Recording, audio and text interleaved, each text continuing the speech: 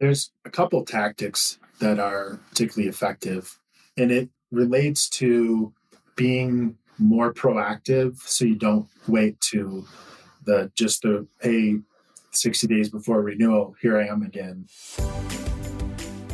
You're listening to Sunny Side Up, a B2B podcast that brings you the juiciest insights from go-to-market leaders and practitioners. Hello, everyone. Welcome back to Sunny Side Up. I'm your host this week, Rob Hall. Today, I am super excited to chat here with Matt Singer on the topic of building a resilient sales organization. Matt Singer is the VP of Sales and Marketing at Upland Software, which is a global SaaS company based in Austin, Texas. His team is responsible for both marketing and selling of up to 9 of Upland's 30 enterprise software products. Matt works virtually from the small mountain town of Grand Lake, Colorado, and his team members scattered throughout the US, Canada, and the United Kingdom.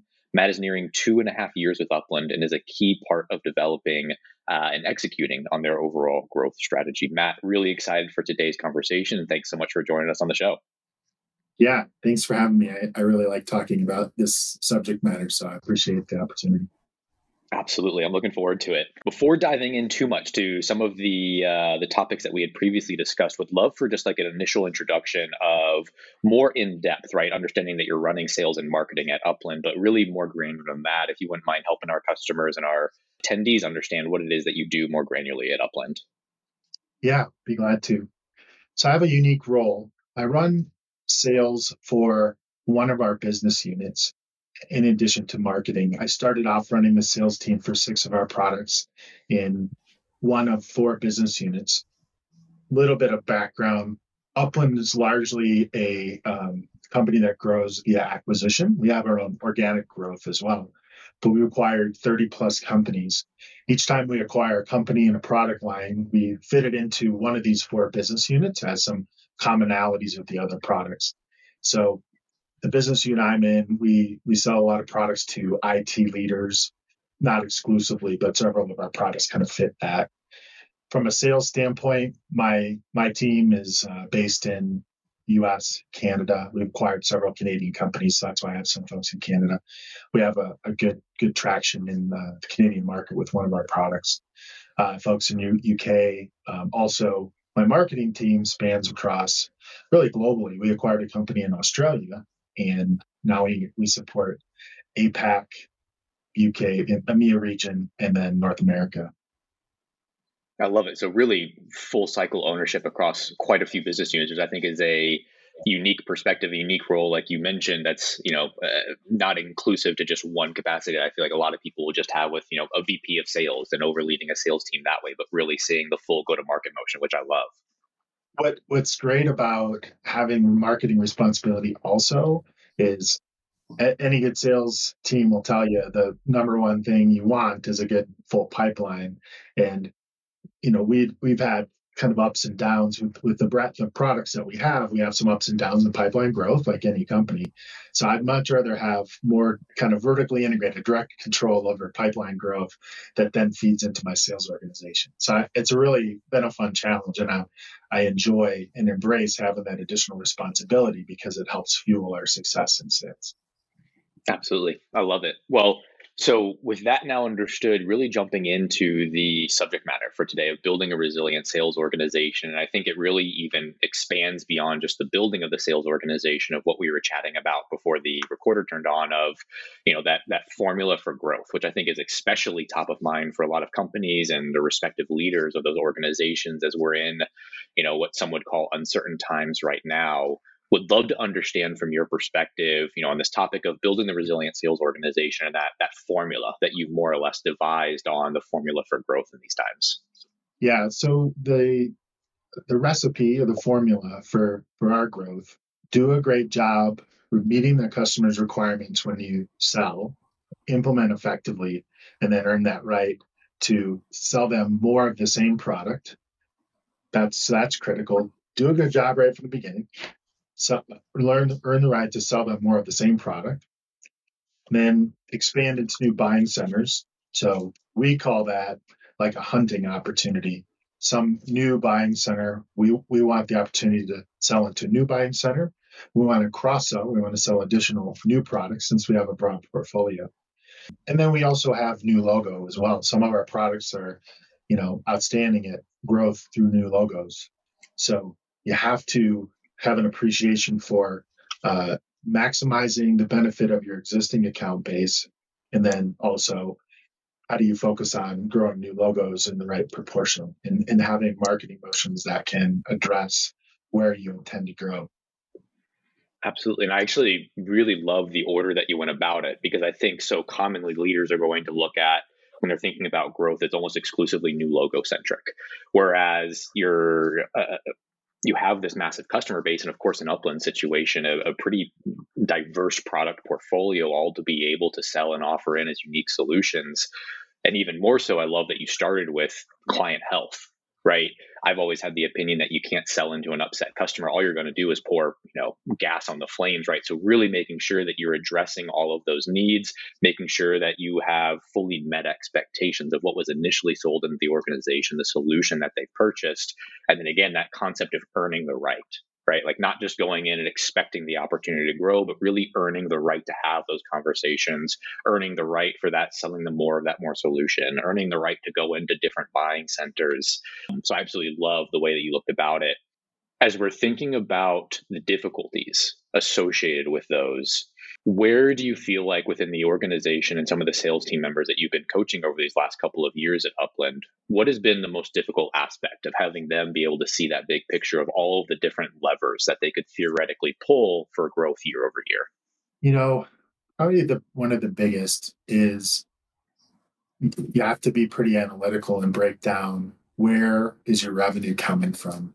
So I started with make sure your customer's happy and then renew. So renewal is like the table stakes. You have to have a really strong customer success program. Renewals are critical.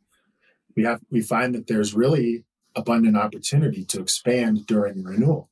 It is an opportunity to open up the conversation about how we can help their business grow, and likewise either sell a new module, sell more licenses.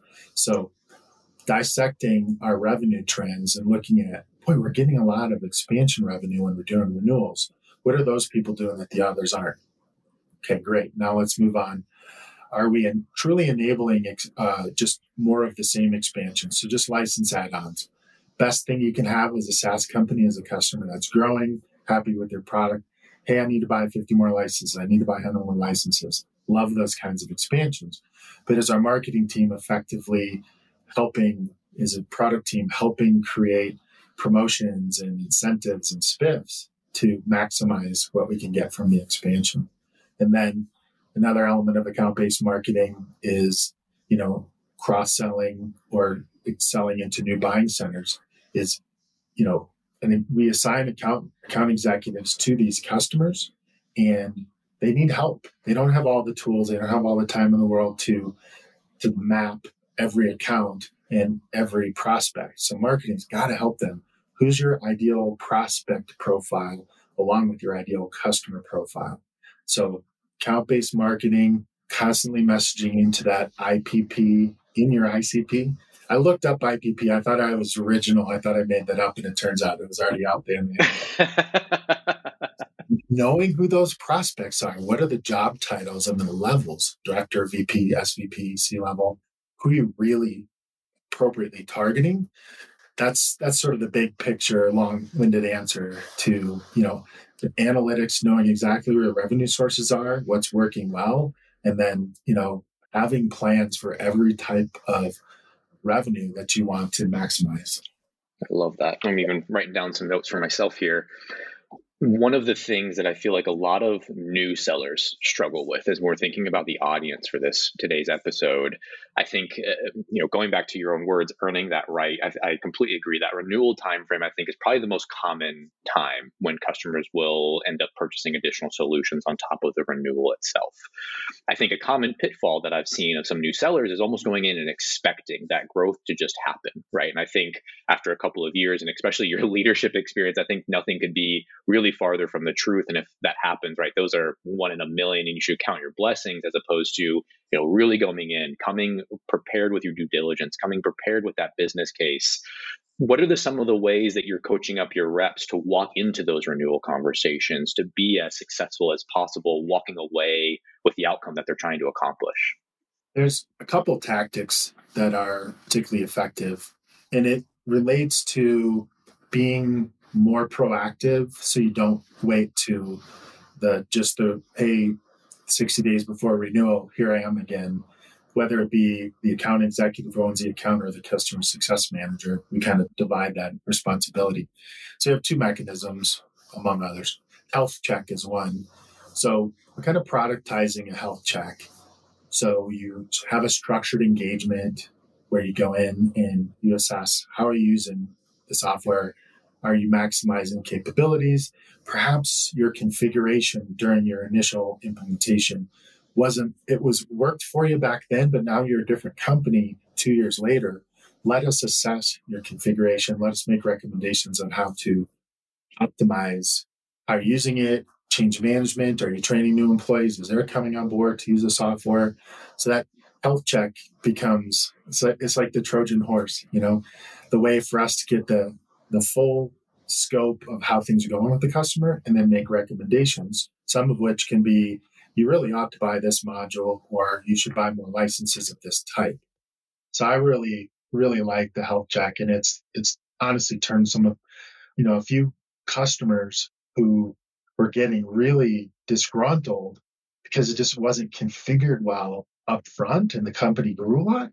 Then we did a health check and now it's like, oh my gosh, look how much value we can add and they're so much happier. So that's number one. Number two, boy, quarterly business reviews are so valuable. It's such a great technique to stay in touch. You can make them quite tactical. How are you doing on service tickets, volumes, and response times, and system uptime, and whatever other, maybe special requests? But when you can make it more about a touch point for leaders as well, invite some of the senior sponsors, the people who are ultimately going to be signing the paycheck. That's an opportunity where those people aren't normally involved. Are we adding value or not? I don't know. So that's your perfect time to periodically describe how much value you're adding. So QBR is such a great tactic to, proactively maintain your reputation and also preemptively, if that leader's like, I'm hearing some things and I'm not happy about it, he or she, you can, get ahead of that stuff before renewal time. So they know, oh yeah, these guys have been really proactive, touching base with me.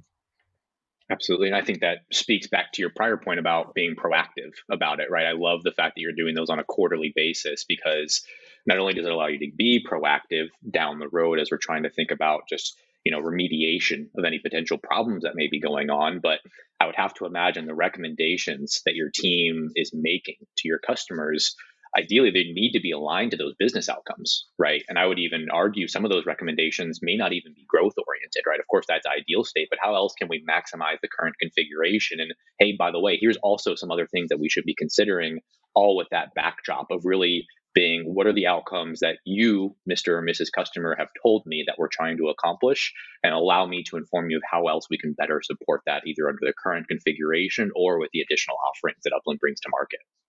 Right. Absolutely. Very well paraphrased. I appreciate it. I think something else that's really unique about the team that you're managing outside of the full go-to-market motion that you're talking of, sales, marketing, and operations, is the fact that your sales team has both this customer upsell, cross-sell responsibility in addition to the new business responsibility. I know, just speaking from personal experience, it's difficult to find that balance of where do I need to allocate my efforts on a week over week basis, month over month, quarter over quarter, to ensure I'm successful and not dropping the ball, whether it be on, my new logo prospecting efforts, or dropping the ball and making sure my customers are happy, because those will have long-term implications on my success for the year. How are you going about coaching your sales reps to identify that bigger picture and really go about proactively planning their day to day and week to week to be successful pulling both of those levers? Yeah, you're absolutely right. Finding the right balance, helping the sales team members make progress. I find that it's about making progress over time when it comes to having assigned accounts that you're, quote, farming. It is a longer term payoff. You're you're going to be doing work, creating an account plan, doing research, figuring out who's who. It's a, you know, something that's a necessity to grow the business long term, but it's very much like a, short term payoff of new opportunity that's just in the door versus the long term, even though the long term might be much bigger opportunities. So what I've done is essentially, I'm not the kind of like football coach just screams in your ear constantly, I'm more of the, like, every week, put time on your calendar to work on your assigned accounts, work on your account plans, block it off. So you create the discipline to make that a priority. And I do a lot of that personally. My to-dos almost always show up as block time on my calendar. So I stay in charge of what my priorities are. So that's what I teach my sales team members. And then I have to set regular, almost never ending, different tactical goals. So, for example, my goal for my account exec team for Q4 is a mandatory 4 QBRs that you set up. So, not an overwhelming number by any means, but I know what an avenue it is, what a door opener it can be, especially if you're new to an account. Start to get familiar, start to get to know some people. They have recognition. So I put together this whole program around, mandatory 4 QBRs. 1 week, I may do a challenge where we do account plan group reviews as well. So, I tell people, okay, for the month of whatever, August, I expect everybody to have updates on their 5 account plans, their top 5 accounts on their account plans. And then I look at a report. And then every week I review how we're doing on account plan updates, and I can see the last time anybody did an update. And then during one-on-ones, we look at it, what's going on, what are some of your challenges, excuses, and then go back and do the work, So it really is like step-by-step, relentless coaching, incentives I haven't found to be all that great. Little fun things are good, but it's really a lot of one-on-one group, inspections of account plans, and then just constantly reinforcing how important it is to do account plans and to build those assigned accounts, et cetera. Certainly. No, I love the collaboration even that you're bringing together with for the at least the sales team. It sounds like more so North American based, but also as increasingly teams are becoming more and more remote, still encouraging it and kind of baking it into the overall expectations of the account plan. Like, I'm only one person despite my many years of experience leading this team in prior organizations. Like, let's pull in the other reps that are being successful.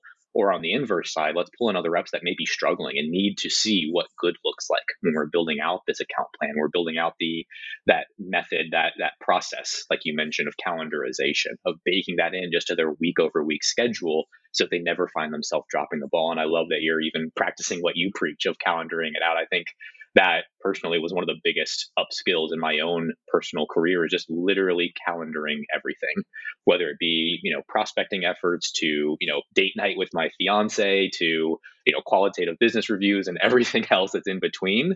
It's on your calendar. It's so much harder to let it slip through the cracks because it's always going to be there right in front of you. So I absolutely love that strategy that you've employed with the team there. As we're thinking about, oh, go ahead. Sorry. I was just going to reply. I also can't help but calendar the personal life items too on the schedule. It's just one of those things. If I don't have a task list or if I don't have a schedule somewhere, I'm like, I'm going to forget. It's too busy. So I'm with you there. You're not alone. I love it.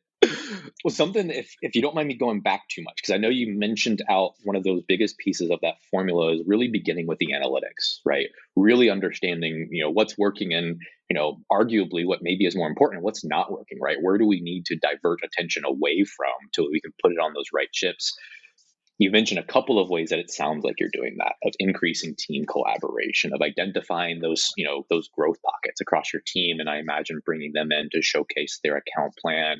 What are some other ways that you're digging in beyond just the numbers, right? And really tapping into your reps and really building that relationship and identifying their own strengths to be able to scale that across your team?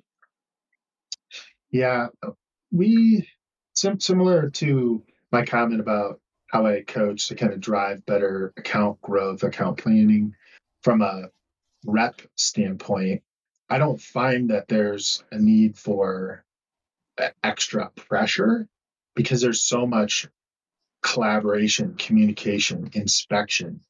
So we use an internal software product called Altify. We bought the company, so it's kind of part of our operating system now. But there's a view. When I do one-on-ones, I always bring up their list of opportunities. Every single time we go through every opportunity. Where are you? Where do you need help? What's going on? What's some milestones?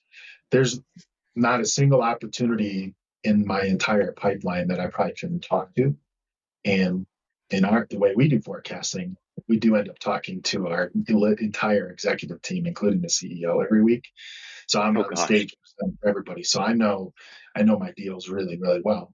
So the reps don't necessarily really ever have to worry, like, am I following up? Am I get barked at or whatever? Because we're constantly talking about the deals.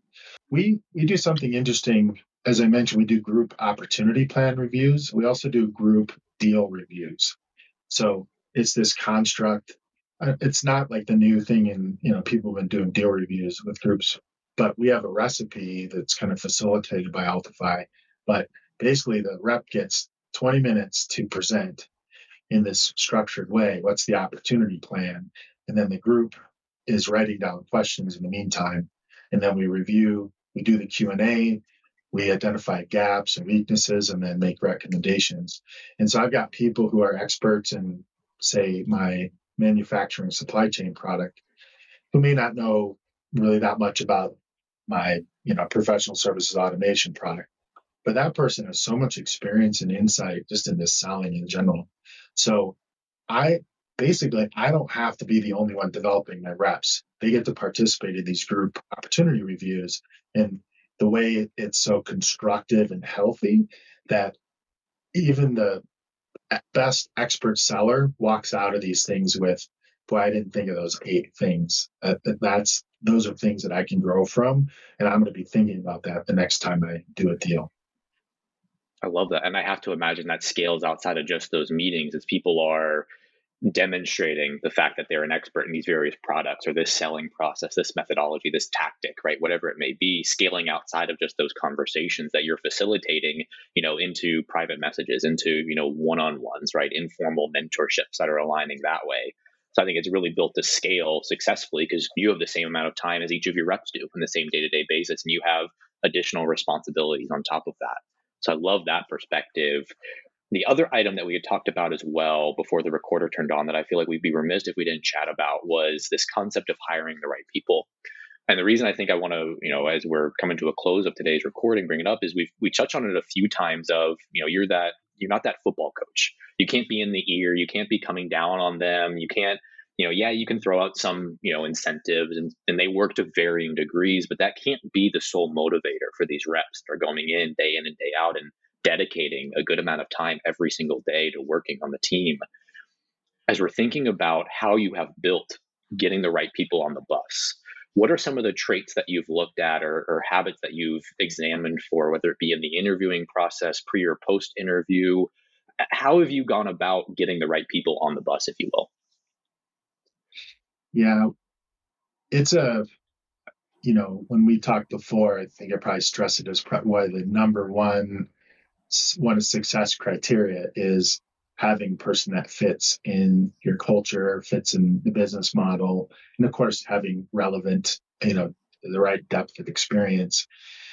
I personally interview every single sales team member, my other leaders on the team. We do informal interviews, and so I typically will go deep on the experience, and I also like to ask questions like, what do you do in your free time? What are some of your hobbies?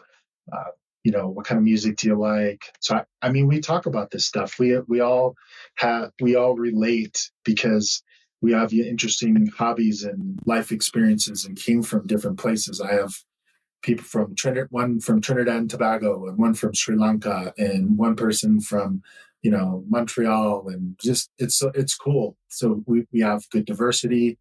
I hire for how relatable people are because I am seeing how they're going to interact with the customers because we know relationships matter. And is this person's going to be likable? Is it going to have something to talk about? When we actually can travel a lot, is that person going to be engaging and interesting? So those are key criteria. Then of course, you know, selling SaaS is, not a necessity. But if you sold like a recurring revenue type of thing, like I used to work in the telecom industry, it's a recurring revenue model that happens to have a broad portfolio of products, monthly recurring revenue. Like there's transferability. And then finally, we do a mock sales presentation as part of the interview process. So we tee up a product, we give them some guidelines, and basically start the interview, and they're hosting a sales presentation. How effectively can you structure it? Can you make it light enough? Are you nervous? Are you reading from your script? How are you handling objections? We know you're not a product expert, but you're going to be thrown weird objections along the way. So we've seen really good interviews before the sales presentation, and then they fall on their face because they just flat, boring, etc. So I find that to be probably one of the best ways that I've done in my career of testing whether someone's going to be a capable seller.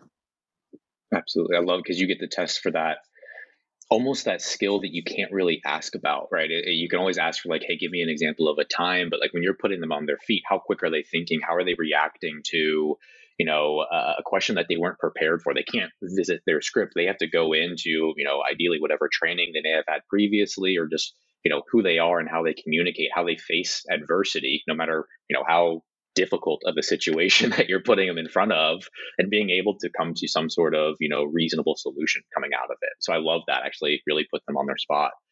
I see we're winding out on time here, so to close it out, would love to understand there's three common questions that we'll ask a lot of our attendees.